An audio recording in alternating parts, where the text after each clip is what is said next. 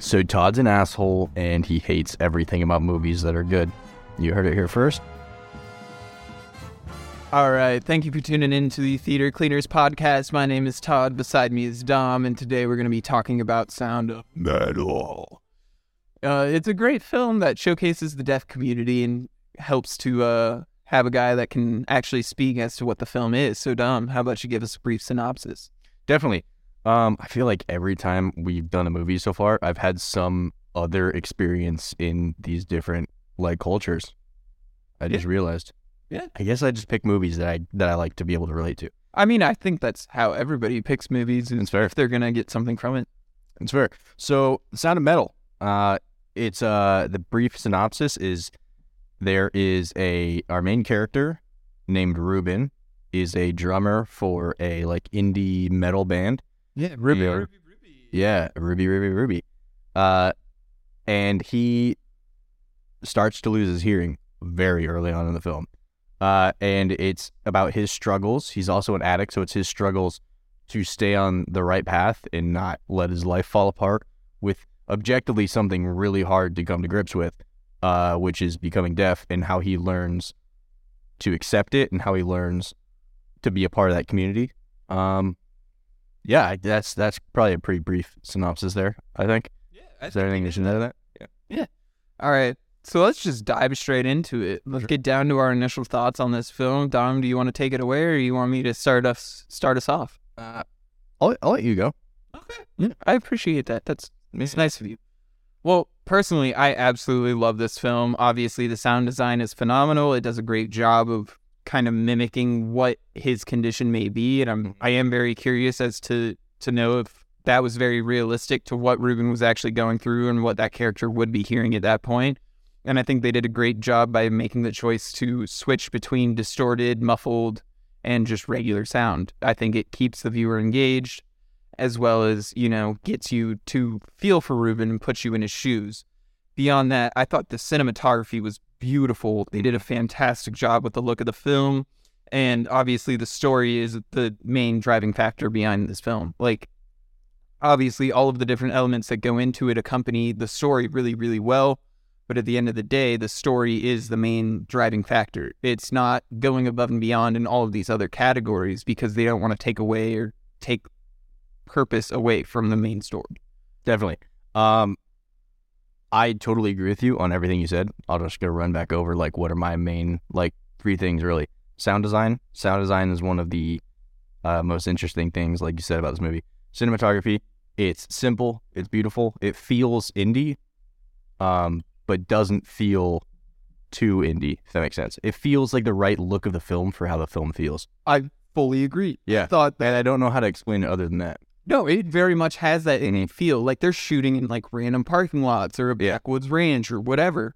And it's they're not going above and beyond with these different categories. I think the biggest portion that they really invested in is their actors, because they are some maybe B or C list stars, but they're really good for what they do. And I think they fit into the vibe. And so I think the whole look, feel, and aesthetic of this film was really well done. Yeah. And then my last thing is the impact and the importance of the important part of the story is about the deaf community. And like I said earlier, I have a lot of experience with this kind of stuff. I don't actually have anybody that's deaf in my family, or I'm not hard of hearing at all. But in high school, I had the opportunity to learn ASL and learn about the community. And this film is a really good introduction to introduce people into that community and how these people see themselves and how they live. But this community is actually really interesting, and how their culture is so much different. They're Americans just like us, unless you're watching out of the US, then not just like you. They have that culture, but beyond normal American culture, which is a hearing culture, in terms of how people of that community would describe it, is we're a hearing culture and they're a deaf culture.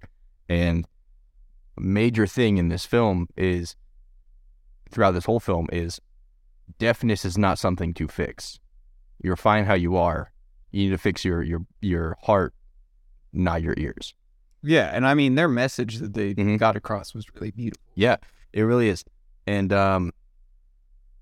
I guess we'll talk about it later, but people that choose to get certain surgeries that Ruben got and very much disliked in this film, it's totally fair and justifiable for yourself, but it's not the answer to being deaf. You can totally be a full person being deaf. It's not a disability. It's just who you are.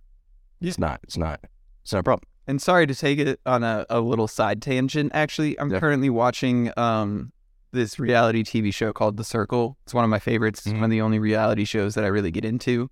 And there is a deaf contestant on the show, and it's actually became one of my favorite people to watch because you learn a lot and you get to see how they interact. And they very much, like, being deaf is not a problem or something that needs to be fixed by any means, but it's definitely something that you're able to tackle and move forward with and be a part of that community while still excelling in the real world. Definitely.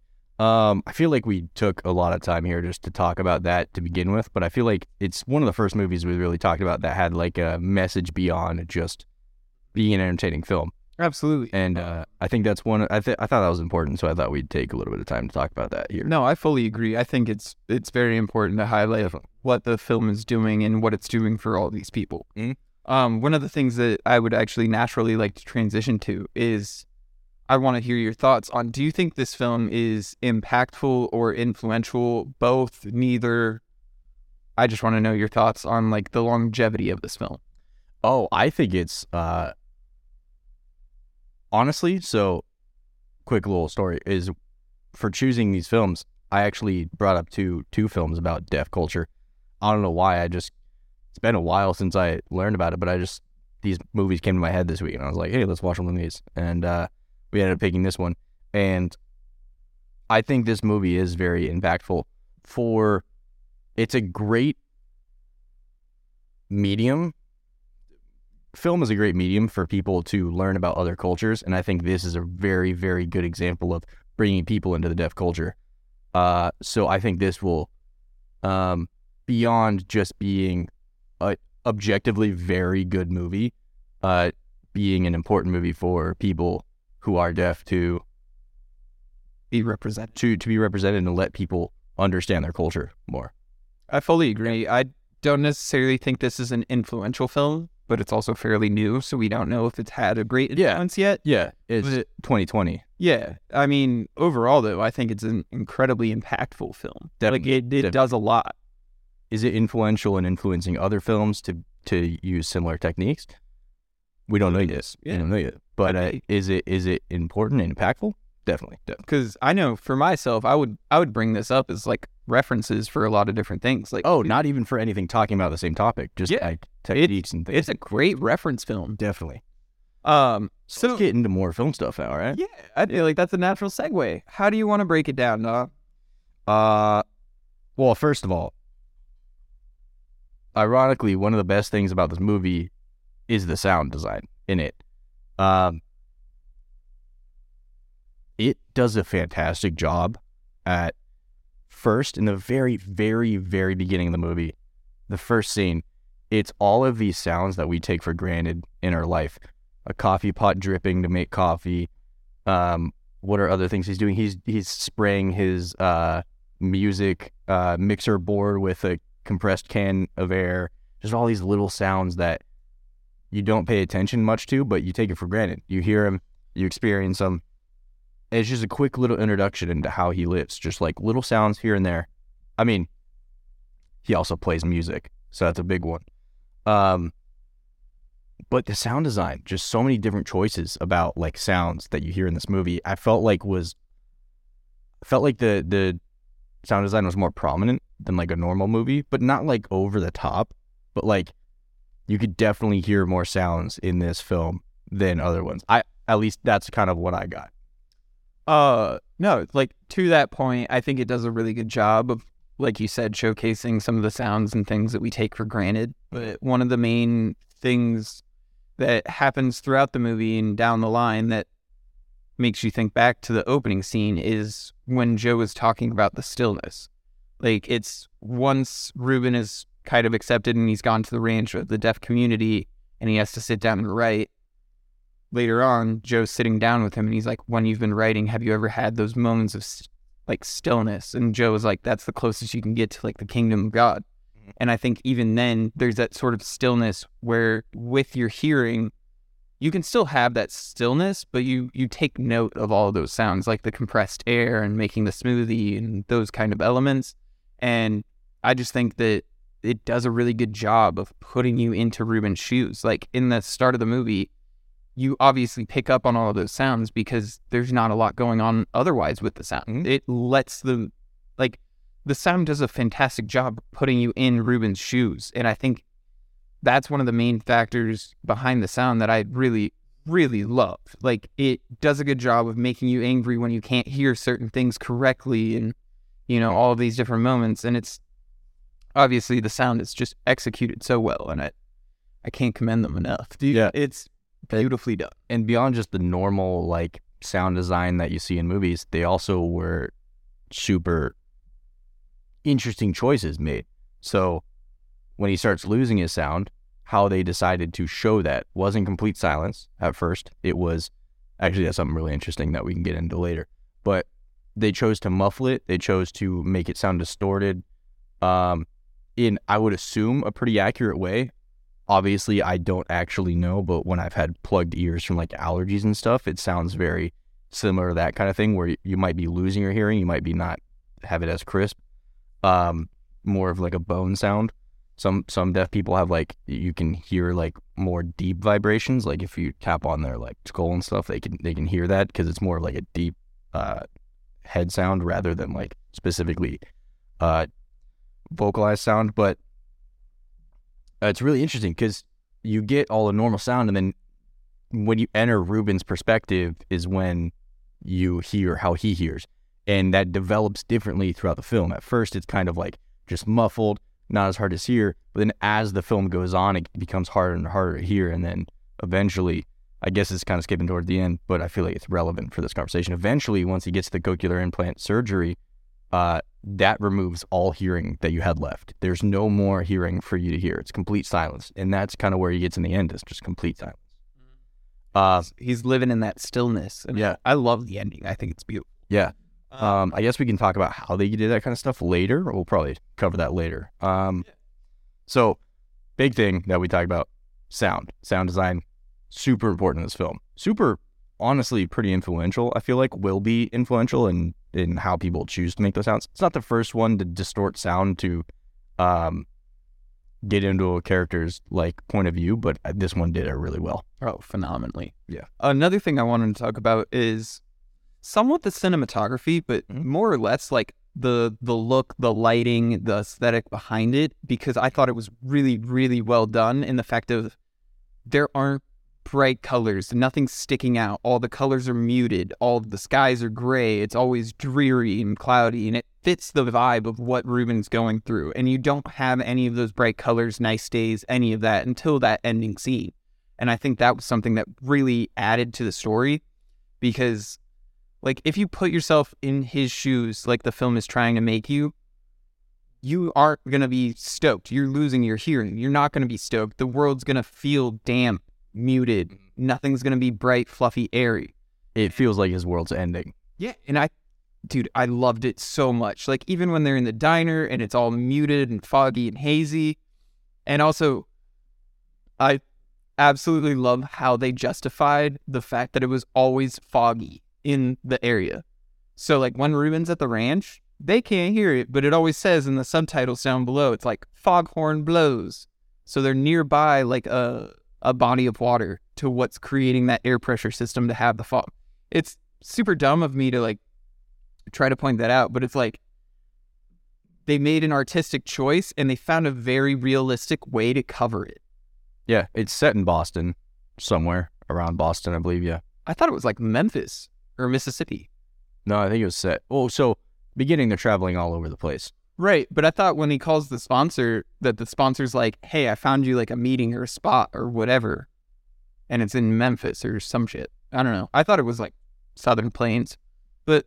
Oh, I thought I could have sworn it was set in Boston. I could be wrong. There's many opportunities where I'm wrong. We're just speculating. Yeah, wait. I don't know. I didn't write this film. No, you're right. I think the cinematography in this film fits the feeling very well. It feels indie without feeling like too indie. And kind of what I mean by that is the locations they pick feel super indie. And it fits the vibe very well. And the cinematography reflects that in a good way, not in like this feels like a student film way. It feels like very, I don't know. There's something about the cinematography. It's really pretty, but it doesn't feel like it's about the cinematography at the same time. 100%. And that's kind of what I was saying in my initial thoughts, is like the story is the driving factor and all of the other elements accompany it really well, but they don't take away from it. Mm-hmm. Like all the scenes where they're driving in the Airstream. It's not called an Airstream, right? Or an RV? Well, I guess it's RV. Airstream's a brand. But the Airstream's a brand. I thought it was an Airstream. But they're driving in the RV, nonetheless. And it's all these wide shots. And normally in movies, you're not getting the dialogue from the characters. You're mostly just getting you're getting some music montage, something. This felt so important and like they're talking. This is what they're doing. Pay attention to that because it stops. You can't communicate well. And I feel like along those lines of not being able to communicate, I know this is kind of jumping around a little bit. I got so much going on in my head right now. Sorry, I'm going to stick to cinematography, then we'll move on to what I'm trying to talk about. Sorry, I've got so much to talk about this movie. I'm just excited. Yeah, the cinematography is really beautiful. All these scenes where they're driving through, but it's not about that. You can tell that this movie is not about the cinematography with it being super beautiful. So yeah, I don't know. I don't know if you had any other thoughts about that, but we can move on to the next topic. I know that was kind of everywhere, but I have a lot going on in my head about this film. I love it so much. No, I fully agree with what you're saying. A counterpoint, or not really a counterpoint, but something I just wanted to bring up that I actually didn't like about the movie, and it's so small, it's so minuscule, it really doesn't matter, and it does not affect your interpretation of the movie or anything like that. I just wanted to say the title font or the typography at the start is so bland, it doesn't do anything. And the way I can reference it the best is if you've ever seen the SNL skit with Ryan Gosling about Avatar, and he's talking about the papyrus font that Avatar uses. And I felt very much the same way as like when they were coming up with the typography for the title font, they literally just went into a Word doc, hit the font drop down, scrolled down until they saw a bolded font that they liked, and we're just like, that's it. We're running with that. That's all we're going to do. We're not going to put any extra work into it. It's just going to be white wording, bolded on a black backdrop. Did you ever think that might be because the voice to text screen that they use in this movie has that font? Dude, that is a really good point, and I didn't think about that. And that's really cool if that's the case. I have no idea if that's the case or not. I just thought about that right now. Maybe. Dude, if that's the case, that's really impressive. And actually, I really commend them for that. But if you don't pick that up, then what I said still stands. So Todd's an asshole, and he hates everything about movies that are good. You heard it here first. Last episode was Casablanca. This episode Sound of I always want to say Sound of Music. Sound of Metal. No, I'm just kidding. You're not wrong. If it's for the reason I said, that's really cool. If not, I feel like that's not the biggest deal to complain about. But I love that you're passionate about things that are small. If you're not passionate about everything, then you're not passionate about like anything, right? Are there any things, any shots, any elements that you really think that they did a good job of pulling off? Say it again. Were there any like elements, shots, whatever? Do you think they pulled them off really well? Like, how do you think they pulled off certain shots or elements? Because me personally, I don't think there was really much to pull off besides the sound design and having that land. I think for the most part, a lot of what they did was stock. Like their framing and the cinematography, it was fairly stock imaging. They made it look beautiful. They did a great job in doing it. It was well executed, but there was nothing that they really pulled off. It's not like they're sitting there with a big camera movement, rack and focus, trucking in, all of that. Like, it felt very stock for the most part, besides what they did with the sound design and trying to pull it off to have the effect that it did. Yeah. Other than the sound design, I have two things that I feel like they nailed really well. Is we were kind of touched on it earlier, is the feeling of the film, the whole like kind of vibe style that it has. I feel like it nailed it really well. It was an indie vibe that feels kind of monochrome and bland without being boring. And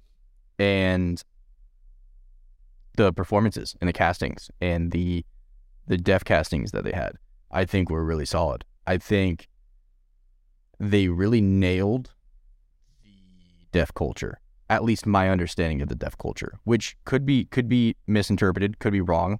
I am not part of the deaf culture, but like I said, I've learned a lot about it and I respect it very much. And I think it's important for people to learn about it.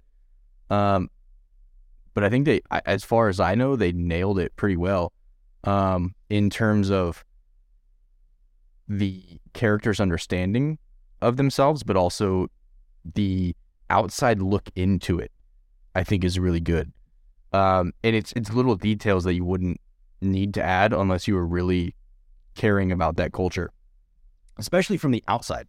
So being in the deaf culture, this will go hand in hand with performances, I think. First of all, what's his name? Joe. What's his character's name? Paul, or what's his actor's name? Paul something. Okay. Sorry. How do you say that? Paul Raci? Sure. I don't know. But this guy, Joe's character, he's a coda. So he's a child of deaf parents, child of deaf adults. So he knows how to sign. That's like his life, as his culture. He's an actor that is a child of deaf adults. He himself is not deaf, but he understands that culture really well. So when they were making this film, a lot of actors were trying to audition for this role, but the director and the casting director were like, we don't want to choose somebody that doesn't understand the culture at all. We want to get people that really understand it. And they came across people that are codas. And that brings a whole nother ethos into this community. I think for Ruben's role, it's fine to have an actor that's not part of deaf culture. And in fact, it's actually probably more important because then you get a better performance, him learning the culture as it happens. Obviously, it might not happen in perfect order because you're shooting films out of sequence a lot of the time, but it's still got that same idea. He's an outsider trying to become part of that culture. Versus Joe. Joe is a fantastic character because his actor already knows the culture really well. And these performances are just so, honestly, I think amazing from everybody involved. I don't think I saw one performance I was like, that's kind of like half-assed. It's like phoned in, unless you did. The only performance I didn't love was Lou. You didn't love Lou's? I don't know. She didn't have enough going on to like really make the performance great. I think she nailed what she was trying to do, but also her character is so minimal within the story that it like, I don't know. Out of every person that's within the film, I just don't think her performance went above and beyond like everyone else's did. That's fair. Definitely Riz Ahmed's, I think that's how you say his name, who is Ruben, had a fantastic performance. Oh my God. I think his understanding of the character and his understanding of what the character would be going through and his, in the end, acceptance of it, fantastic performance. I think I think he won an award for it. Yeah. It won. The film won an award for sure. Yeah, the film, I think, won multiple awards. Yeah. But his performance is really good, along with Joe's, along with everybody else, other than your exception is Lou's actress. I think she had a great performance for. There's those moments where you're like watching their relationship and it's like it's falling apart, but she still loves him, kind of. Oh, and I feel like those really well. Yeah, I feel like those that scene where she's getting in the cab, or well, I guess the Uber, was a good moment. But along with the performances is the acceptance of deaf castings and stuff. It felt really real. It didn't feel like you're watching a movie about deaf people. It's a movie that has deaf people. Like it's not about deaf. It's just a movie that involves people that are deaf. It didn't feel like it was, I don't know, it didn't feel like it was making a deal out of it. It felt like it was just, this is just what it is. I don't know what you got from that. No, I think they did a really good job. I think for the most part, besides Ruben and Lou, I think a lot of the casting or a lot of the people that they got for the film are deaf or have some sort of relation to the community. So I think a lot of it was really authentic, and I commend them for that. With you just talking about all of this, though, it kind of sparked a thought into my head, and I'm like genuinely curious, and I hope this doesn't sound like insensitive in any way. I'm just curious how you would actually direct a massive cast of deaf people for a film. Because you can't call out marks, you can't like have verbal cues. You have to have some sort of sign or signing to direct all of these people. So I'm just curious as to how like a day on set would have been, especially if the director isn't a part of the community but has learned a lot to figure it out, and they're obviously gonna, be delicate with how they work. But I'm just curious as to, how they did that and how a day on set would have been. I mean, that question's fair. I don't think it's insensitive. I feel like you're trying to understand it. But the interesting thing is Joe's character, he's hearing, so that's not a problem. He already kind of understands it, and he's playing a character that lost his hearing, so that's why he talks fairly normally and he lip reads. That's a common thing that people that are deaf, that their parents aren't deaf, end up doing, is getting cochlear implants or trying to lip read because their parents don't know sign language, so it's harder for them to learn. But in Joe's situation, he ended up learning sign language. His character did. His actor already knew it from his parents, but the reason why he talks normally and talks well, justified in the story, is that he was hearing, and this is common, people that lose their hearing and were already speaking normally have better speech, better vocalized speech, because they already have done it for so long in their life that they can understand how they're talking without, because they've heard it. They know what it sounds like. But in terms of like actually making the movie, interpreters, I would assume, basically like a translator. If you're doing a foreign film with foreign actors and you're speaking a language that they don't understand, you get an interpreter. In terms of like cues and stuff, I don't think there's anything like really specific that they like really needed to worry about too much. But other than that, probably just like have an interpreter. Everybody's looking. They call action. Then they have like a few beats of a hold, and then they just start going back into action. I would assume something like that. It's like, your question's not insensitive, but it kind of brings up that like, oh, it's so hard to work like that, and that's kind of one of those things about the story is like, no, it's not. You just work around it. No, right? that was kind of my point. Is like I'm just curious what the workaround was, because it's got to be like for like a director to be a person that isn't in the community having to adjust how you would normally operate on your sets to accompany that and pivot for that. And I mean, they nailed it. Like, I love the entire film. I love the performances. I love what they did. And like, I think they nailed it. But I just know that probably was a bit of a learning curve on the first couple days of shooting. Definitely. You're probably right. I mean, I wasn't there, so I don't really know what happened. But I feel like it wouldn't be as hard as you expect. I feel like it's pretty solid. Yeah. You just got to set the standard and then basically on from there. Get an interpreter or a translator. So what you can think of it as an interpreter is. So, are you ready to move on a little bit? Oh, dude, yeah, absolutely. Unless you had anything else that you wanted to particularly talk about, because I've got something to talk about. It's more culture related. No, go for it, dude. Hey, it kind of fits with performances. But the introduction to deaf culture, when you're watching from Ruben's perspective, and he's sitting at the table when he's first there and they're eating dinner, and he doesn't know sign language yet. He's just kind of sitting there and kind of watching, and everybody's talking, everybody's signing. People are like looking around, they're having fun, and then you see him like slam the table, and then you go to wide angle, and then like you're outside of Ruben's POV, and you just hear the table like slamming and stuff, and glasses and plates and stuff rattling, and it feels like really like loud and like obnoxious. That's totally accurate. That is so accurate to how deaf culture is. Something about deaf culture that's like really different from like our society is if you like want to get somebody's attention, you like tap them on the shoulder or like kind of touch them so they can like understand that you're trying to like get their attention. Or if you're at a table and you're talking, everybody's like talking, you're having fun, you like slam on the table because then people feel that vibration. And it's not like rude. That's totally like fine, valid, and fair. Like it's not like a problem. And that's just, I thought that was like, I actually smiled like seeing that moment. Like there was no need to go wide and then show that moment other than to show like, this is how people live. This is normal for them. It's totally fine. That's not rude. This is how they live. They're talking, they're signing.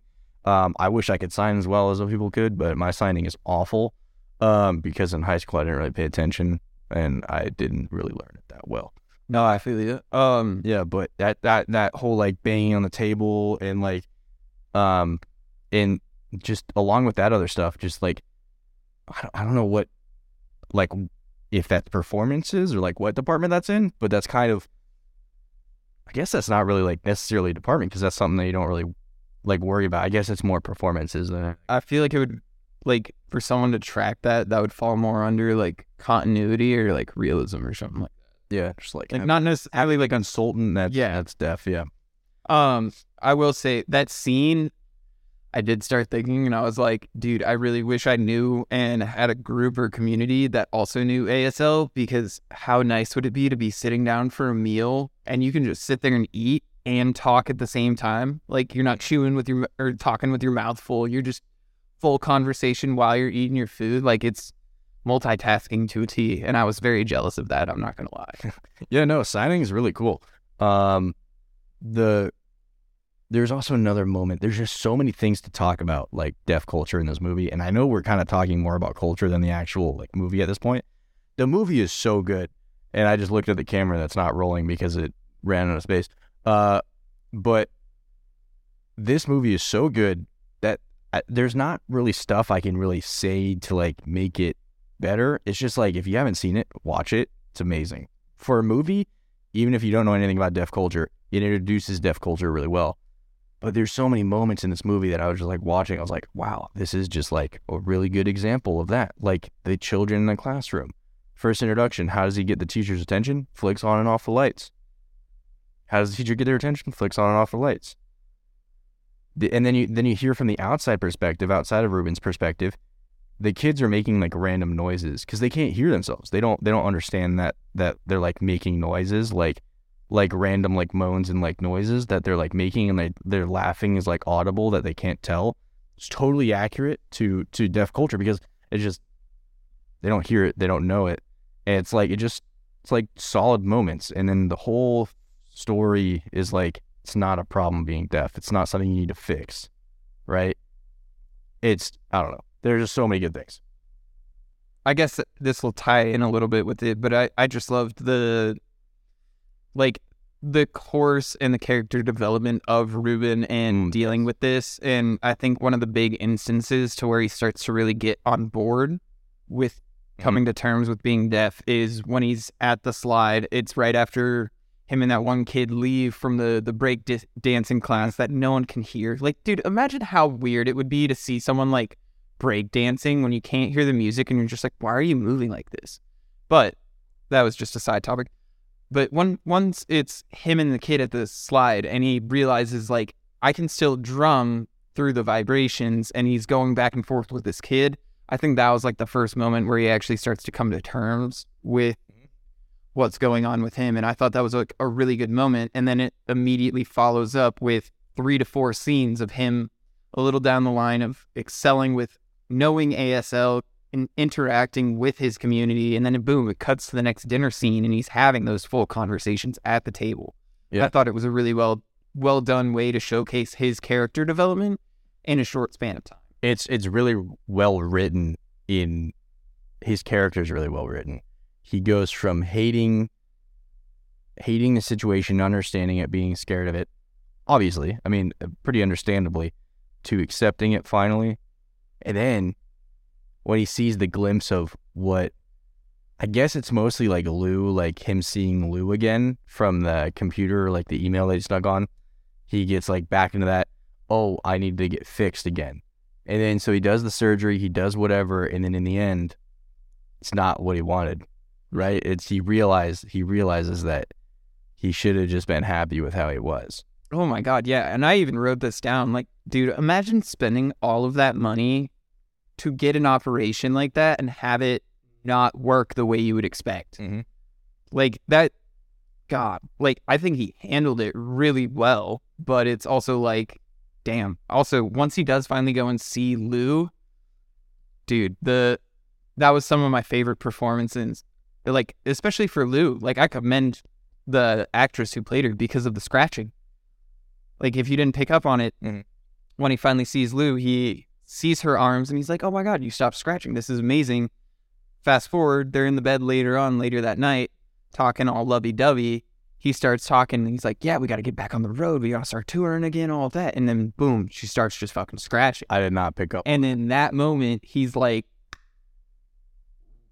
we're toxic for each other. Like, you saved my life, I saved your life, whatever. But we are self-harming each other by living the life that we previously had. And now we've grown up in this time frame and we've basically taken separate trajectories. And he really picks up on that in that moment. And that's why it's a fucking beautiful ending, because he like accepts it. He not only accepts like what's going on with his hearing, but he also accepts that like your life is forever changed at that point. And you're not going to move forward on the same path as the person you were previously walking the path with. And I thought that was just a really beautiful moment. Yeah, I honestly didn't pick up on the scratching part. That's really deep. I didn't see that. That's kind of sick. Like, they saved each other in the moment, and then now they're hurting each other without like trying to. It's not intentional. It's just like, it's not right. Well, it's like how they saved each other's lives. Like, obviously Ruben was an addict, and that's how his life got saved. She helped stop his addiction. She was in a very like dark place, because in the initial, one of the opening scenes when she's laying in the bed while he's making all the smoothies and stuff like that, she's laying on the bed and her arm is tucked up on the pillow and she has cut scars all up and down her wrist. So she was definitely a self-harming type of person. And I think the scratching was how she would cope with not doing that anymore. And once he realizes that, hey, all this time away from me, you've now stopped scratching and you are in a much healthier place. And even he was in a healthier place, but they both had that drive of like, you're my person, I want to be with you. And coming to that realization, I thought it was just a beautiful culmination of all of the events. That their lives have like separated enough that that's no longer the best situation for them. Yeah, 100%. Yeah, definitely. Yeah, this movie is super well written. I think that might be one of its best qualities, is the dialogue doesn't feel awkward or out of place. None of the characters feel awkward or out of place. They all feel like real people. None of them feel really flat. I think you might have the exception of like Lou, but I don't even think Lou feels that flat. I feel like I just don't think she was super dynamic.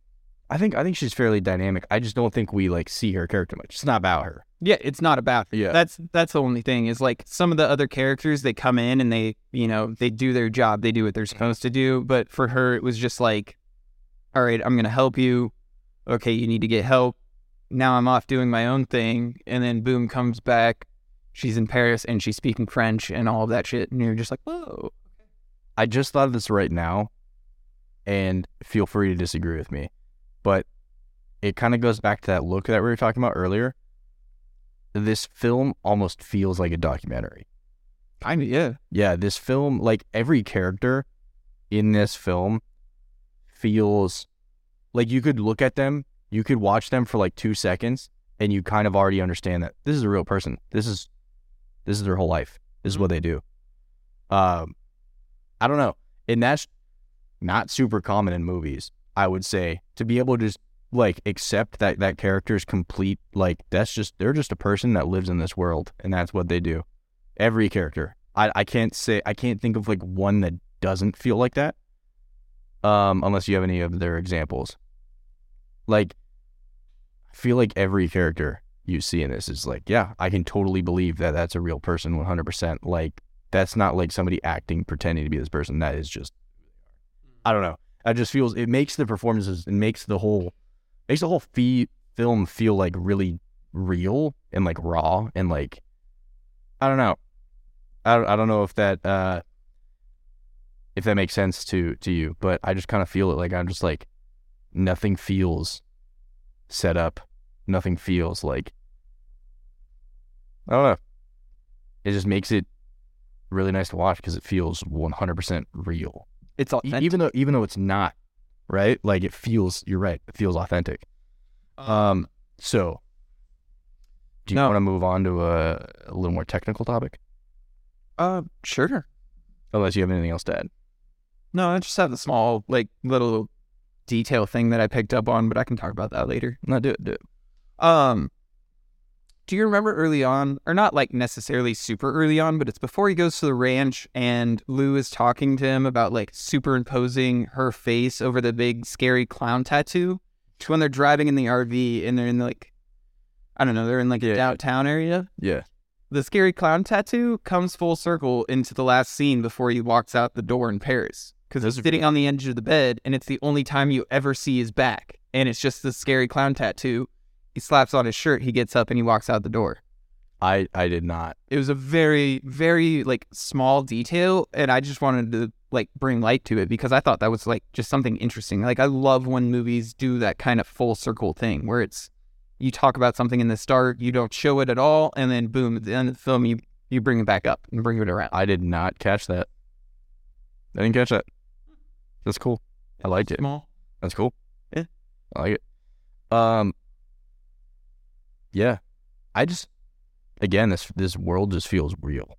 Like, this character's world just feels really real. Yeah, and little details like that are reasons why it does.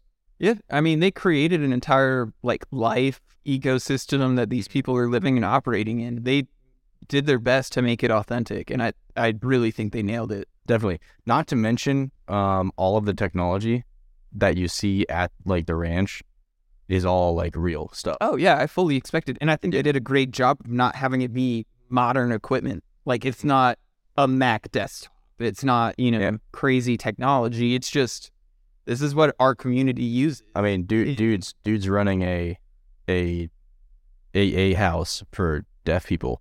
There's not a lot of money in that, probably. Oh, definitely not. So of course he's using older tech, but he's using the tech that they need, right? So, it just feels real. I don't know. I think it feels super real. So I think something interesting to talk about is how do you think they pulled some of the stuff off? And not how I think they did it. I kind of know because I looked it up because I was really interested. Something you might be kind of surprised about, I don't know how surprised you might be about, but all of the different kind of audio distortion that they used wasn't like post audio distortion. A lot of it was actually captured that way. So they used all kinds. The sound designer, who's actually lives in Paris, I think, is some Parisian guy, and he's worked on all kinds of stuff like 127 Hours and other films and stuff, like legit audio guy. Obviously, he made a fucking masterpiece for this movie. Super willing to do new things, not just distort it later in post, but used all kinds of interesting microphones and DIY stuff that he made to create the sounds that he heard.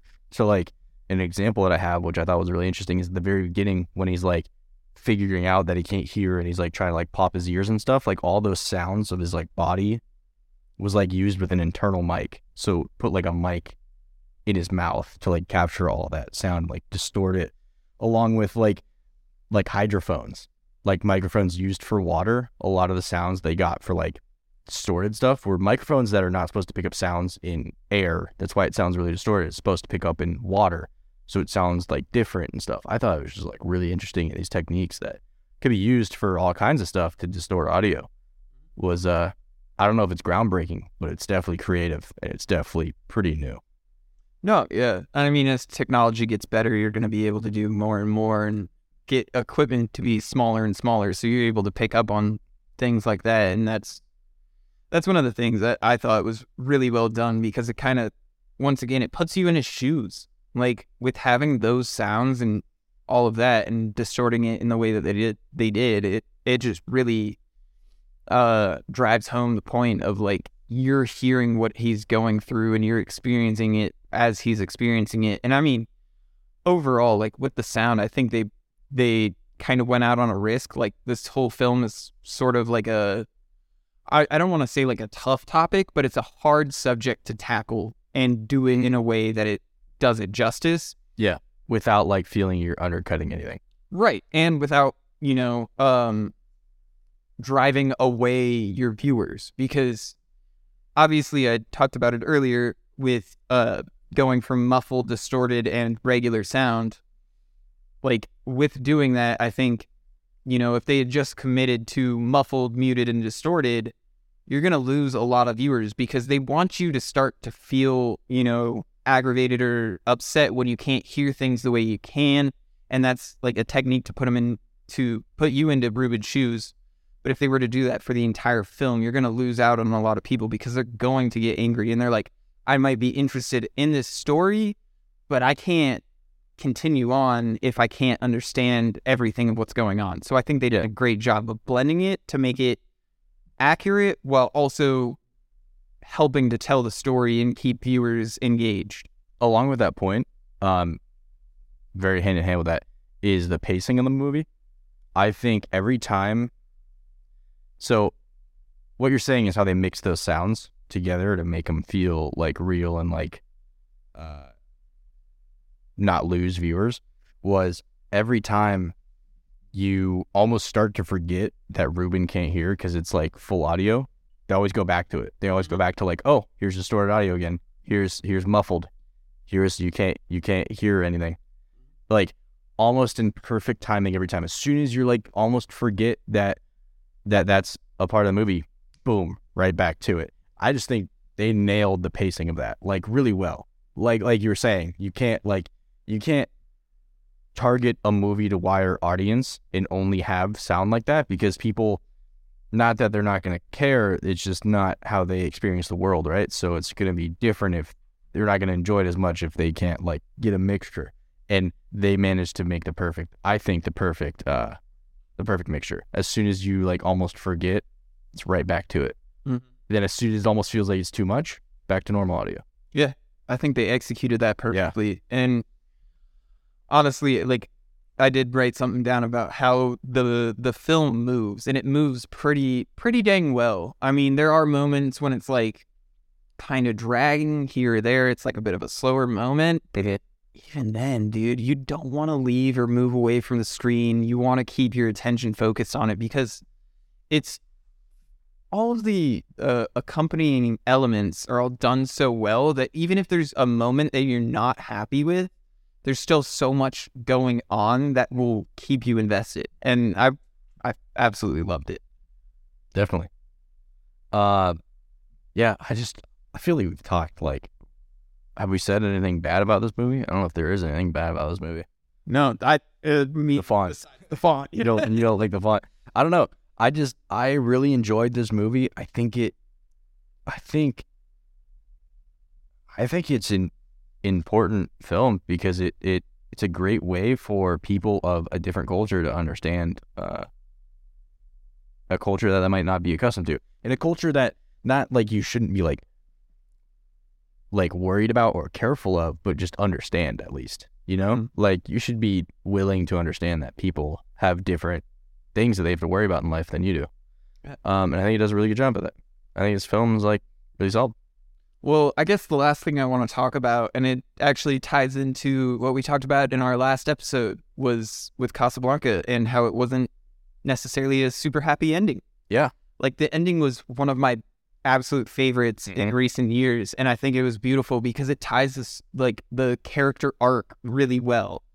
Of like, you have your trials and tribulations and all of that, but then it finishes out with his acceptance. And like I was talking about earlier, it's the stillness. He found the stillness throughout the whole movie. He never really has it until that last scene, and it's just still, and he's sitting in it, and he removes his, I don't know, you know the name of the cochlear implant. Yeah, he removes his implants and he's just sitting there and he's accepting what's gone on to him. It shows a lot of growth, and it's not necessarily a happy ending because he doesn't get his life back to the way he wanted it, but he's content with it. Yeah, it's a still satisfying ending. Yes, it is really authentic in showcasing that, and I loved it, and especially with that scene having the one shot that's actual bright blue skies. There's a bunch of people out in the world having fun, because if you think about it, throughout the entire film, whenever it's scenes of Ruben out